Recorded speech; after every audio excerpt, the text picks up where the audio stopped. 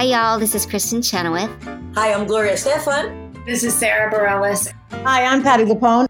This is Lin-Manuel Miranda. You're listening to the Broadway Podcast Network. My name is Kerry Ellis, and you're listening to 11, the official theatre podcast.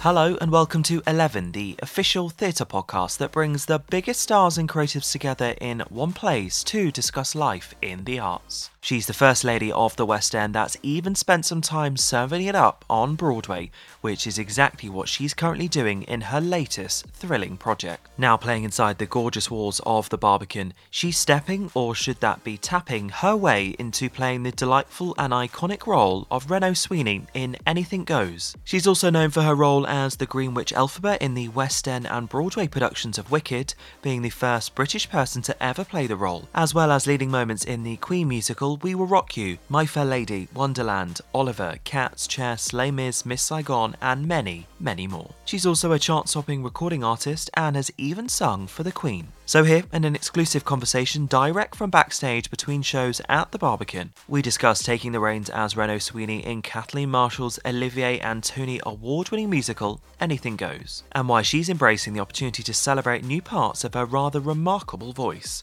Plus, we talk how Wicked continues to impact her life, learning to own the differences in her vocals thanks to the love and support of Dr. Brian May, singing with Barry Manilow, and what it was like performing for the Queen, plus what we can all expect from her new album. Belting at the ready, it's West End superstar Kerry Ellis, here now on this, the next episode of 11, the official theatre podcast. To ensure the safety of all involved in this episode of 11, Kerry and I connected for this conversation digitally, so please forgive any brief moments while we wait for the internet to catch up. Enjoy.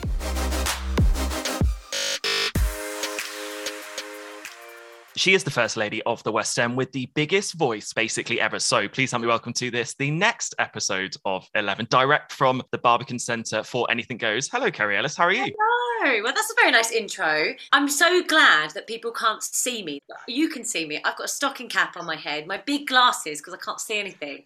I look like a potato, I think.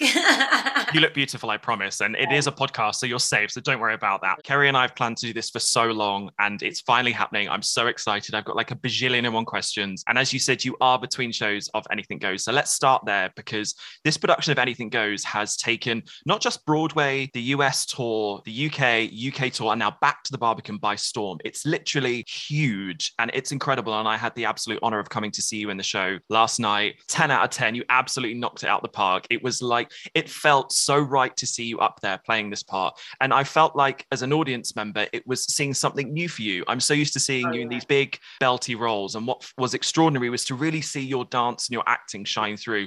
Was it an easy yes for you to take on such an iconic role like Renault Sweeney, or did you sort of approach with caution? I mean, it was an easy yes, because I was so excited by it. I didn't think I'd get the opportunity to play Renault Sweeney, because, with these roles, especially as I get older, the stars really have to align. You have to be available. The show has to come up, and they have to want you, So there's a lot of things that need to be considered.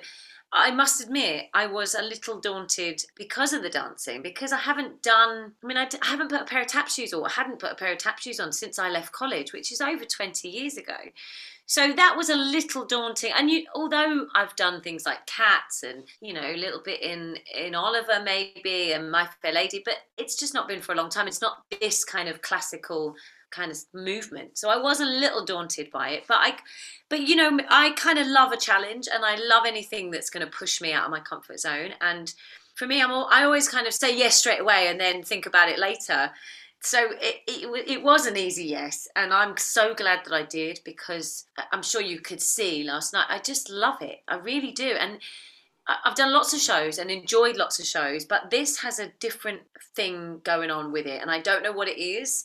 there's just something special about the show and this company, and being at the Barbican is just really wonderful. New musical theatre is extraordinary, but the classics are a classic for a reason, and they've been around for God knows how many years now because they're just so well written. And I think last night, seeing you really dive into that acting and that dancing, it felt a joy to watch. And I can imagine for you getting to work with this material, it must be a joy to get to perform. Yeah, and there's a reason I think that these musicals do come back, and they do create an audience. You know, people come and see these musicals time and time again, and it's because they're great. You know, they're great shows. They tell brilliant stories. They're funny. They have fabulous songs. I mean, there's Cole Porter music in this show. It's just hit after hit, and you know every song. You know, like when you go and see a jukebox musical, you know, you love it because you know the music. You know all the music, but it's not like something that you hear on the radio every day, but they're classic songs which everybody sings along to, and you kind of go, oh yeah, I forgot this one was in it. And a friend of mine came to see it,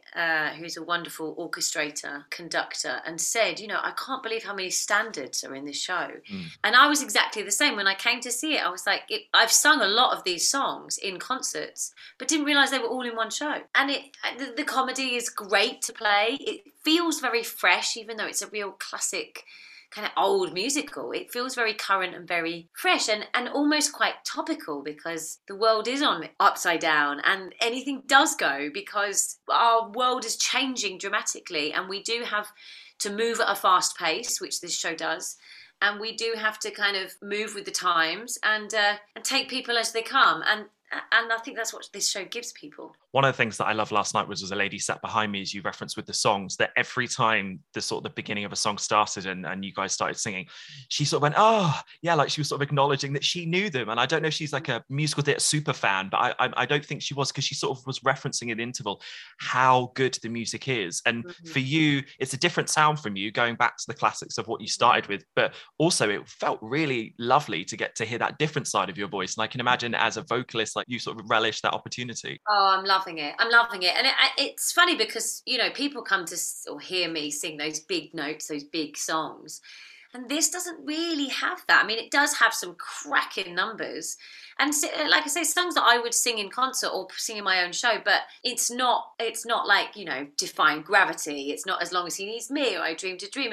But I kind of love that there isn't that moment. And so for me, it's a completely different journey. I get to just tell the story and sing and dance and that kind of old school musical thing, which is why I got into shows in the first place. It's what I went to drama school for, was to sing and dance and act. And this show does that. And yeah, it does take me back to kind of where it all started for me, like that, my kind of My Fair Lady era, which is great. How are you with the dancing? Because it's such a huge part of the show. You are the most extraordinary dancer, and we haven't had the luxury of getting to see you do that for so long.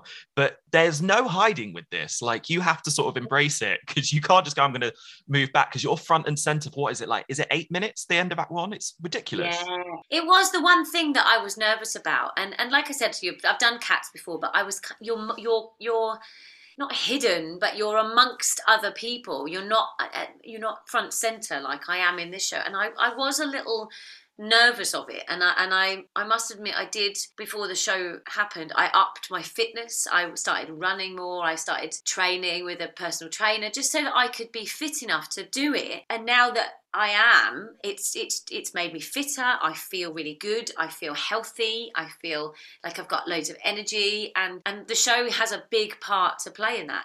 I was a little daunted as well, because we have lovely Bonnie Langford in the show, and there's a moment in Blow Gabriel Blow where she's sat down and I'm doing this like number right in front of her, and I have to do this high kick, and I was like, I can't do a high kick in front of Bonnie Langford. And I know Bonnie, and you know, she's the most wonderful human being, but even my own little demons in rehearsals were like, I've got to do this kick in front of Bonnie, and I was terrified. But you know, I got over it, and I love every minute of it. I think Kathleen Marshall has done such a brilliant job of making this show accessible. It really feels like a community of people having fun, doing like routines, but dancing because it's what they would do like in a nightclub on a if you're on a ship, yeah, great. But if you're out and about, so you're real people. You're not a team of dancers, if that makes any sense. We're all individuals in this, and how we move is individual. And she really encouraged that.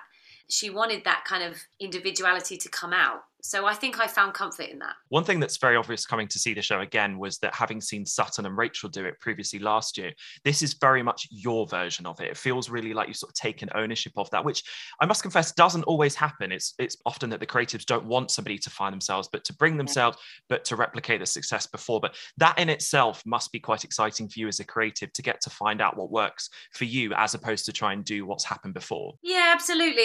And Kathleen was, again, very instrumental in that. She wanted us to all bring our own selves to it and give us the freedom to explore and change and develop and play, which was really great to start with. And for me, I try and treat any show like that, to bring it myself, unbiased performance to it and tell my story. And because otherwise you're just kind of, I don't know, going through the motions. It's got to work for you in it, because I think audiences see through that. If you're just doing it and you're going through the motions of somebody else, I think people know it's got to be truthful. It's got to feel like it's coming from you and it means something. Definitely. It does feel 100% you, and it's a real joy, and it sort of can come across as a little bit disingenuous to keep saying it, but it was a real pleasure to get to see something so new from you and to really see you embrace it. And also very, very funny. I mean, knowing you, you're very cheeky and very likable, but it's a very, very naughty part. And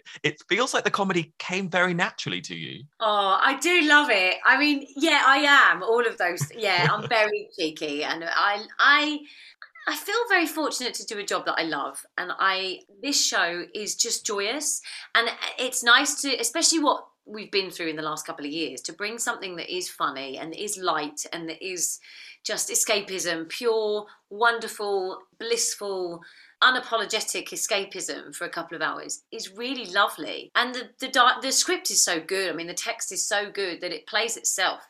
You don't really have to try too hard because it's written so well. And, you know, to be surrounded by people like Dennis Lawson and Simon Callow, I mean, they're just legends. And the cast that were here last year that have come back, like Sam Edwards and Hayden Oakley, Carly and Nicole, and they're brilliant. You know, they're fabulous. So it's just, we're just playing and having fun and surrounded by brilliantly talented people, and that makes your job really easy when you're playing opposite great people. It just happens, and yeah, it's great. And the audiences react very differently. But we toured, obviously, before we came to the Barbican, and they would react differently in different cities to different parts of the show, which was really interesting, but allowed us to kind of enjoy and explore that. So then when we came back to London, we'd hit every angle, and we were ready to, experience whatever London gave to us. I have to mention the costumes as well, because I think you do get by far one of the greatest sets of costumes I think I've ever seen on you on a stage. It's slightly embarrassing how good the costumes are, like yourself and Bonnie in particular. Do you just feel as extraordinary as you look? Oh my God, I feel like I'm at the Oscars and doing those, the costume changes to come out and they present each different, present each award. Yeah, I mean, they are stunning. The show, I remember when I saw the show last summer, you don't even question it. You're just transported to that time, and they are so elegant and effortless, and they move, the materials on them are stunning and they move so beautifully. And we all have so many each. There's so many wigs, costumes, shoes, tap shoes, obviously. There's so many changes. And I think people love that. They do respond to the beauty of that. It does look just classy and elegant and gorgeous. Definitely it does. And it's a phenomenal set. It feels like silly just to keep saying how amazing it is, but I think the fact that it won the Olivier's, it of course won the Tonys, it's had all this success, is testament to good work and good material. And I can't wait to come back and get the opportunity to see it again. And I love the fact that the lady behind me was very vocal all the way through. I feel like she should be on this podcast to tell you how extraordinary you were. But it really, really was incredible. And I think the audience reaction just from when I was there is testament to how great you are. And I just love the fact that classic musicals are getting their time again. And that's no disrespect to the new stuff. I love it as much as the next person. But, it's nothing like a modern version of the old school stuff to remind us all why, particularly post-COVID, why this industry is so important. Oh, yeah. And to see people react to something like this. I mean, I've done a lot of big numbered shows, where they've got the big finish and it's raucous and it's high notes and, it's all singing and dancing, which makes people stand on their feet. this is really interesting for me because it's not that, and but people jump on their feet at the end of the show, and it blows my mind because they're reacting to all of those lovely things: the costumes, the sound, the lights, the music, the comedy, the people. And that's great, and it's just simple musical theatre based, it's going old school, but it works. Through fear of contradiction of everything that I've just said about the show, for any of your amazing followers and fans that, of course, are going to come see the show, we do still also get the signature Kerry Ellis belting all the way through it as well. It's still in there, which you're like, oh, comfort zone, it's back. Yeah. I mean, I do have a couple of little belty numbers in there. Yeah, absolutely. And I mean, the songs are iconic. Blow Gabriel Blow, You're the Top, I Get a Kick Out of You. Again, standards I've done endless times. And obviously Anything Goes. And that's it's a really important song in the show. And I do get to do a nice little belty number at the end. So yeah, it does scratch that itch. And for anybody that's come in, they will get it. They will get what they want.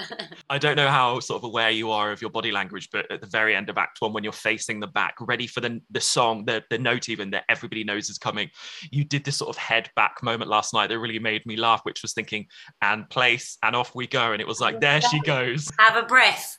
Take a breath. You know what though? I mean, I kind of have that with every show that I'm in. I know there's always that moment that people are waiting for. Like in Wicked, it was the end of Defying Gravity. They're waiting for you to go, ah. In Cats, they're waiting for you to go, touch me. And Oliver, as long as he needs me. And there's always that moment. And this has exactly the same thing. People are waiting for you to go, anything goes. It's amazing. I get it. It's what makes a brilliant song kind of have that ending to it. But I guess I've kind of learned how to get through those moments and just take a breath and go for it. I think it's very safe to say that audiences do love it in all of the different shows that you reference. I mean, I've been to many of your shows where people just scream all the way through it. You're like, oh my God. But one thing that's become synonymous to you, of course, is the remarkable talent of your voice. And you reference being an Oliver. I remember coming to see the show. And what you did, which I think is the genius of your talent, is that you take these signature songs and numbers and make them your own. And we were sort of saying that so often that isn't always the case.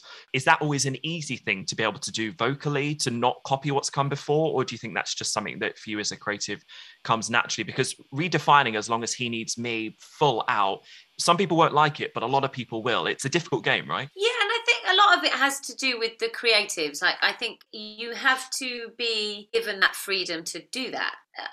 I think I was never really a typically traditional musical theatre singer. I kind of had that rasp and I had that rock element to me very early on, even in the My Fair Lady days before I worked with Brian. There was always that element. So I think for me it's how I interpret a song. I don't really question it too much, but being allowed to do that with a musical director's blessing, and the same in this, Steve Ridley, who's our musical supervisor, was so brilliant, and he was just like, you do you, and then I will kind of rein it in, or I'll push you in a direction if need be, but you do you. And for me, having that freedom is blissful. It's really difficult when you're being tied into a specific structure, which you need to be in a sense in musicals, because we all have to tell the same story. But for me, having freedom is bliss, and it also changes it up for me, and it keeps it fresh for me, because I like to change it up slightly vocally. I like it because it eggs the cast on, it gets the cast moving, and I like that it makes it feel fresh for me, and then that works on the audience then. So as long as it's within keeping of the show and it has reason for being there, then I think it's all game. It's all fair game. Talk to me about how you came to the relationship with your voice, because I can imagine early on when you realised that you could sing, you obviously tried, as I think we all do, fit in line with everybody else, but noticed the difference in your voice. But then was it Brian and We Will Rock You that really sort of, I don't want to say gave you permission, but allowed you to explore the fact that you had this other part of your voice that was different, but the difference is the good part? Yeah, well, I mean, my dad was a rocker, so I grew up listening. He loved like Meatloaf, and he loved things like the Beatles and Queen, obviously, and he was a proper rocker. So it was in our house, like rock music was in our house. So I think without really knowing it, it was being fed to me. And I also obviously went to dance school and like a local dance school. So I was doing that kind of classic, MT kind of thing. So I think they just merged as is what I was hearing. Like, you know, you're a product of your environment, and it was what I was singing along to. So in my bedroom, I would sing along to Bonnie Tyler, Holding Out for a Hero, and I would also sing along to Meatloaf and do his big numbers and sing the duet parts and sing his. But then I'd sing along to Magic of the Musicals and sing all of the musicals. So I always had these two kind of contrasting sounds. I think obviously when I met Brian, he obviously saw that in me and was kind of bringing it out and encouraging me to explore it and to find where that was going to take me. And that, again, it came at the right time because I'd done a classical show, My Fair Lady, and used that part of my voice, which was more traditional. But then obviously, you know, got Rock You, and we were away, and he was just constantly bringing that out of me and he was the first one to kind of give me permission to sing like that in a show. Be like, you know, be you, do you, because that's what's great. He's been also quite influential throughout my whole career, really. And when I have been doing musicals, he always does encourage me to be myself and to express myself as a performer. Do you reference, or are you aware of the impact that those decisions have made on other people? Because people use your voice, seeing you in shows, particularly if we reference the We Will Rock You soundtrack,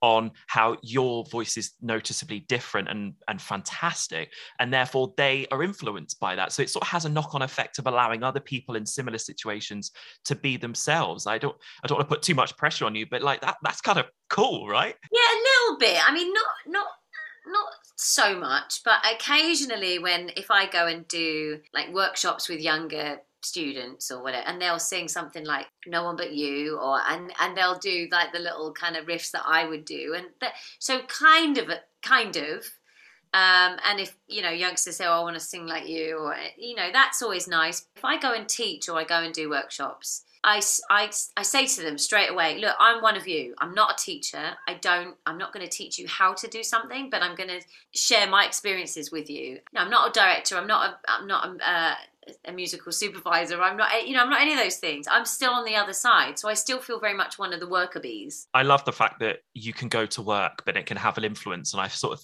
think sometimes doing a lot of these conversations, we sort of shines a light on the fact that our industry does change people's lives, if that's through the stories we're telling or the way in which people are interpreting stuff. And I like the fact that it reminds us all the power of theatre. It's the other side of it, isn't it? Hugely. And what's interesting for me now as well, because I have kids and I have this whole other world of being a mum and going on the school run and, you know, with all the other parents, those kind of parents have started to come to see this show and to bring their kids, and that's been really interesting because it feels like we're opening up a world to some people that haven't perhaps seen a musical before. I had some friends some my mum friends a couple of nights ago, and I showed their kids around backstage, and they got on the stage and they were just like, you could see their minds were being blown, and they were dancing and they were picking up the props, and it was like going into, you know, Harry Potter world for them. It was something so new. And it as a parent, your heart just kind of melts because you realise how important that could be. You know, one of those kids could then go on and do it or something creative because of that moment. And that's really special. Have you reached the stage with your boys yet where you're the cool performing mum, or they like, Mum, stop singing? No, I've never been cool to them. I don't think I ever will be. And the funny thing is they've been... You know, they've done some amazing things that they have no idea. Like, they've travelled the world especially when they were babies. I took them everywhere, and obviously they were in carry-cots. They don't even remember it. They've been in a lot of theatres. They've been around lots of, you know, cool people, rock stars, and flown on private jets, and they've done all these crazy things, and they have no clue. But no, I'm so not cool for them. I'm not sure I ever will be. I think that's the best relationship to have with a parent and child. I feel like if your kids think you're cool, that's almost weird, isn't it? Yeah, although I'm sure David Beckham's kids think he's cool. Yeah.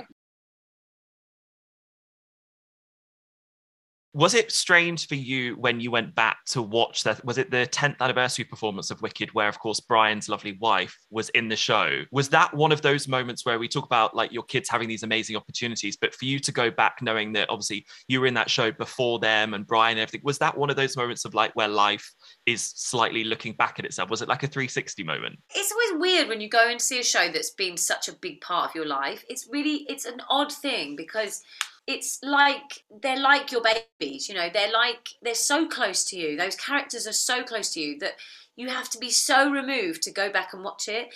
It almost helped to see to see Anita because it made my focus on something else. I mean, I have been back to see it since I was in it, but it's hard not to watch it and for all to just come back to you and bring back all those memories and feelings. So I did have a focus, which was lovely, and she's brilliant. I mean, I just adore her.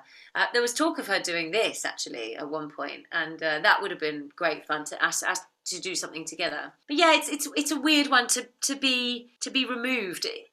I almost don't want to go back and watch something that I've been in because I can't help think all the backstage traffic and all the things that I felt and thought at that time. So it's hard. Especially something that's so life-changing like that show in particular. Yeah. And obviously We Will Rock You as well, where it gave you such a huge opportunity and platform, took you all over the world as well. Like you sort of talk about gifts coming into your life. I can imagine Wicked really is that show that will forever keep on giving to you. Yeah, and also what it gives to other people. Like now, Sam, who plays Billy, says to me, you know, I came to see you when I was just leaving college, and he said, I just remember it so vividly. And my personal trainer last night said, I came to see you 5 times, and we didn't know each other then. And she said it just meant so much to me.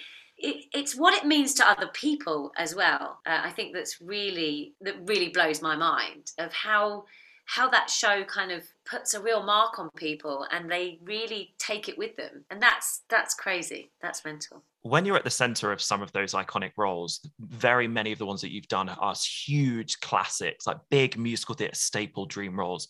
When you're part of those and at the center of it, do you know that they're special at the time, or does sort of time allow you to realize just how extraordinary that moment was in your life? Yeah, I don't think so. I think you know if you're having a nice time and the company are great and all of those things, but I don't think you do. I think it's only when you come out of it that you look back on it and go, I mean, Rock You was a classic for that because, you know, we knew we were in this big show, but when we were rehearsing in Awful House, as people call it, I think it's called Orford House in Vauxhall. It's like this really dingy rehearsal room that everybody hates going to, but it's massive, so everybody uses it. You don't have a clue because there's no audience, there's nothing. We obviously were, you know, Brian and Roger were running around and Ben Elton, and that was like and Arlene Phillips. You kind of go, this has to be great, but you don't know. You have no idea because you've got no reaction, you've got no costumes, no lights, no nothing. And especially with Rock You, then once we had opened and the reviews weren't great, and which was really strange because it was sold out, you know, and people were on their feet and we were getting these amazing reactions, and that was really bizarre. And then you almost pinch yourself when it's a year in and people are still having the same reaction and it's still full and people are still getting on their feet. But I don't even know if you know then, you know, I think because you're so in it that it's hard to be removed, you know, to be objective. I think it's only when you come out. Does the same apply when you go into a show that's such a huge classic? For example, when you did Miss Saigon, did you know that it was just so revolutionary and such sort of the pieces that people forever reference as being the greatest ever? Do you know it's special then? Yeah, it was something like, again, like Les Mis, you know you're going into an iconic, loved, brilliant show, and with that comes a responsibility because you have to, you know, take on those roles and look after them and make sure that they are told in a certain way and that people still continue to fall in love with them because it might be your first time doing that show, and then it might be somebody's first time seeing a musical, seeing that show, and that's what you have to remember with every performance, that it could be somebody's first time, and you're telling them that story for the first time, and that's really important. My last couple of questions, because you've been incredibly kind with your time. I'd love to talk to you about my favourite album in my musical theatre playlist, and that is the Chess playlist on there. The fact that there's an album, the fact that there's like you can watch the entire thing feels like an embarrassment of riches, but for you, like possibly one of the favourite things you've ever done? Oh, I loved it so much. And again, I didn't really realise the gravitas of it at the time, because for me it was like a concert that we were going to do in a couple of days that was filmed, that had a soundtrack. You didn't think about it. All that was going through my mind was, I need to get on, I need to be in the right place, I need to not mess up Josh Groban, I need to sing I Know Him So Well with Idina Menzel. You know, it was just a case of like not mucking it up. So again, I look back on that now and go, that was a real moment in time and affected a lot of people. And I'm grateful. That's why I'm really grateful to Hugh Aldridge, because he's given me a lot of opportunities along the way, and for that alone, the fact that he championed me to do that song, and I'm grateful because it made a real mark, and I love it. I think it's great. I'm so young and thin and gorgeous, and I'm like, oh my God, that was a moment in time. So yeah, no, it's lovely. You're still all of those things, don't worry, Thank I you. promise. Obviously bold now, but Yeah, I got no hair. The industry's been hard on her. Yeah, it's taken its toll. Also, I love the fact that they've added into the show like the reactions of the audience when you and Adina do that duet. It's almost like a reflection of the real time, because when it was announced, I mean, people were like, oh my God, they're actually doing something together at the same time. It was like, I think when was it Donna Summer and Babs did their duet for the first time, it was like, oh my God, it's actually happening. Can you imagine if we did it now? I mean, that would be mental, wouldn't it? No, you'd kill off every gay person in London. Please don't do that. The other thing that I want to talk to you about very quickly is your music, because I came to see you we just referenced the Albert Hall. I came to see you at that Albert Hall concert. I mean, also, I love the fact that you had Brian May basically as your warm-up. Like, in what world does that happen? I know. I mean, and also when, like, with your debut album, who does their album launch at the Albert Hall? I mean, who does that? Yeah, again, that was a mental moment in time, and I'm like, how did that happen? How did that happen? It was crazy. Again, Hugh was very, Hugh Aldridge was very influential in that whole process. And I mean, mental. It was. I mean, I guess sometimes you just got to go big. You got to aim big, and the rest will follow. But yeah, I mean, that really kicked off my music for me, and that was important to me because I love doing it so much, and I've done it always alongside the theatre. They go in waves, sometimes theatre is dominant and then sometimes my music is dominant, depending on what's happening. And I love it. And I think it keeps me challenged, spontaneous, gives me new options. I mean, I've got an album coming out end of September, I think, which is full of new music, which I'm so excited about because it's a completely different kind of sound. It's very contemporary. It's very kind of country rock. And I'm so excited for people to hear it. But we're going to do, I think, a cool little venue in North London to launch it. And yeah, music is massive. It's a massive part of what I do, who I am. And I'm very fortunate I get to do both. I get to do all these different things. And that's important for me. I like the variety. I like the challenge. I like that no 2 days the same. And I love the fact that with your music, it's never predictable. You have the classics in there, the staples that we want, but it's always interesting to see what you do and what direction you decide to go down and what you decide to do. And I can imagine, like, as a fan, you're like, oh, wow, okay, cool. This is interesting. Yeah. But as a creative, that also keeps it fresh. And that's sort of the name of the game, right? Yeah, well, I think I decided a long time ago that when I came out with the first album, and Brian and I took a long time to navigate what that was going to be. We had a label and we had a long time to get it right, and we had different influences, and that was probably the album that people not expected but wanted from me. They wanted all those big songs and all those kind of big notes and orchestrations and rock guitars and blah, which was great. Moving on from that, I mean, you have to make the music that you want to make, because you don't do it to sell millions of records, because nowadays you just don't sell, unless you're Beyonce or Ed Sheeran or Adele. You're not going to make loads of money. So for me, it's about doing the music that I want to do, and there's no restrictions with that, and I love that. With musical theatre, there's parameters that you have to work within, but with your music, it's totally up to me what I do, which I love.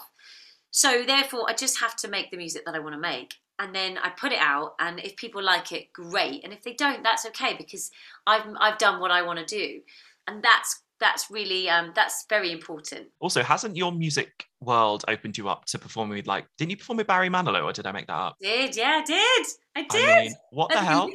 I mean, how does that? I don't even know how that happened. I got a call from Anthony Cherry, who used to run the Friday Night's Music Night at Radio 2, and he used to be very high up, and he said, doing the Oliviers, I'm putting the plan together and I want you to come and sing a duet. I was like, great, yeah, love to. I'd done lots of stuff for him before. I'd done loads of like Friday Night Music Night and Radio 2 performances. And he said, yeah, I want you to sing with Barry Manilow. I was like, what? I was like, I say to young people all the time, your life can change in a phone call, in a day. It really does change dramatically. And that was one of those phone calls. I'm blissfully unaware, and then I get a call saying, "Can you come and sing with Barry Manilow?" And I did, and it was mental, and he was wonderful, and yeah, those things happen. And the Queen's Jubilee concert, I can imagine, also another monumental moment in your life. Yeah, but again, I didn't quite realise how big that was at the time, and I think because I was just young and blissfully ignorant and just went along. I was like, yeah, we're going to do the Jubilee, great, amazing. We'll go with all of my Rocky mates and we'll go and, make a noise in her garden. Brilliant.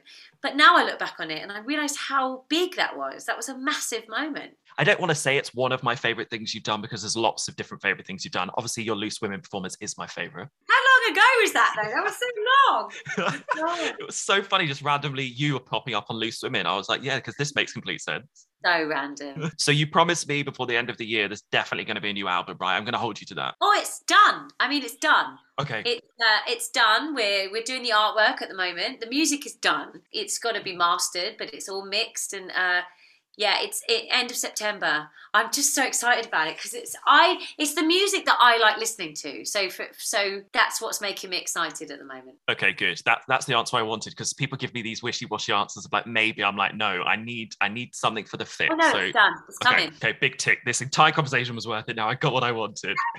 Okay, you've been very kind with your time, so I've got one very final quick question for you before you go back into the wonderful world of Anything Goes at the Barbican, and that is, I think one thing that's incredibly endearing about you as a performer. We've spoken about all the very varying different shows, vocals, dancing, acting, singing is variety, being in the West End, touring the UK, doing roles that perhaps we might not have expected from you. And it feels like variety has been one of the strongest things that's kept you going. For the future, is that what you're going to lead with? Is challenging Kerry Ellis as the human rather than just the performer? Is that how you're going to lead the next few years of your career? Oh, absolutely. Yeah, absolutely. It's all about challenging myself. I don't like sitting still for too long. I don't like getting comfortable, and I come alive when I'm under pressure and when I'm being challenged. If I find something too straightforward, it's just dull for me. So anything that challenges me, that puts me in a new direction, or that frightens me a little bit, I'm all over it. So yeah, and I think it's important. I think you have to push yourself in new to challenge yourself. I know I repeat myself, but I think that's key. Because otherwise we just sit back and I think there's nothing like that kind of adrenaline, that fear, that excitement that you feel when you're trying something new, or when you get a new script, or you get a new song, or a new challenge comes your way. And I chase that feeling. Kerry, this has been such a pleasure. We've been trying to do it, as I said at the start, for so long. So I'm so glad that we got such a huge window to be able to do it. So thank you so much. And also, I wanted to point out very quickly that we've known each other now for 15 years. I cannot believe it. I know. And we're only 25. Oh my God, stop it. Wowzers, has it really been that long? Yeah. You did send me a brilliant picture though, a couple of days ago. I've not seen the buses yet of the Anything Goes picture on the buses, and I'm so glad you sent me that picture because that was wonderful. 15 years though, oh my God, that's blown my mind. I know. You're not old enough. Bless you, that's exactly the answer I wanted you to say, thank you. Kerry, thank you so much. Best of luck with the album. I'm unbelievably excited with that, and I'm going to nudge you every single day to be able to hear it. But thank you so much. And most importantly, good luck with Anything Goes. You're extraordinary, and thank you so much for your time. Thank you so much. You've been listening to 11, the official theatre podcast. Find out more about 11 at 11podcast.com or via the Broadway Podcast Network.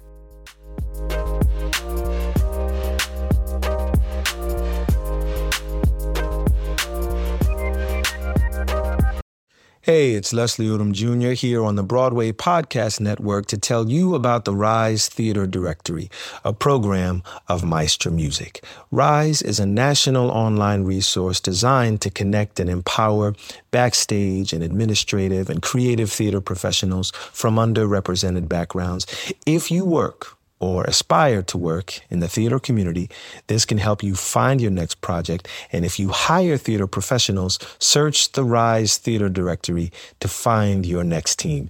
Create your profile now and get more information by visiting risetheater.org. That's theater with an RERISETHEATRE.org, because only together we rise.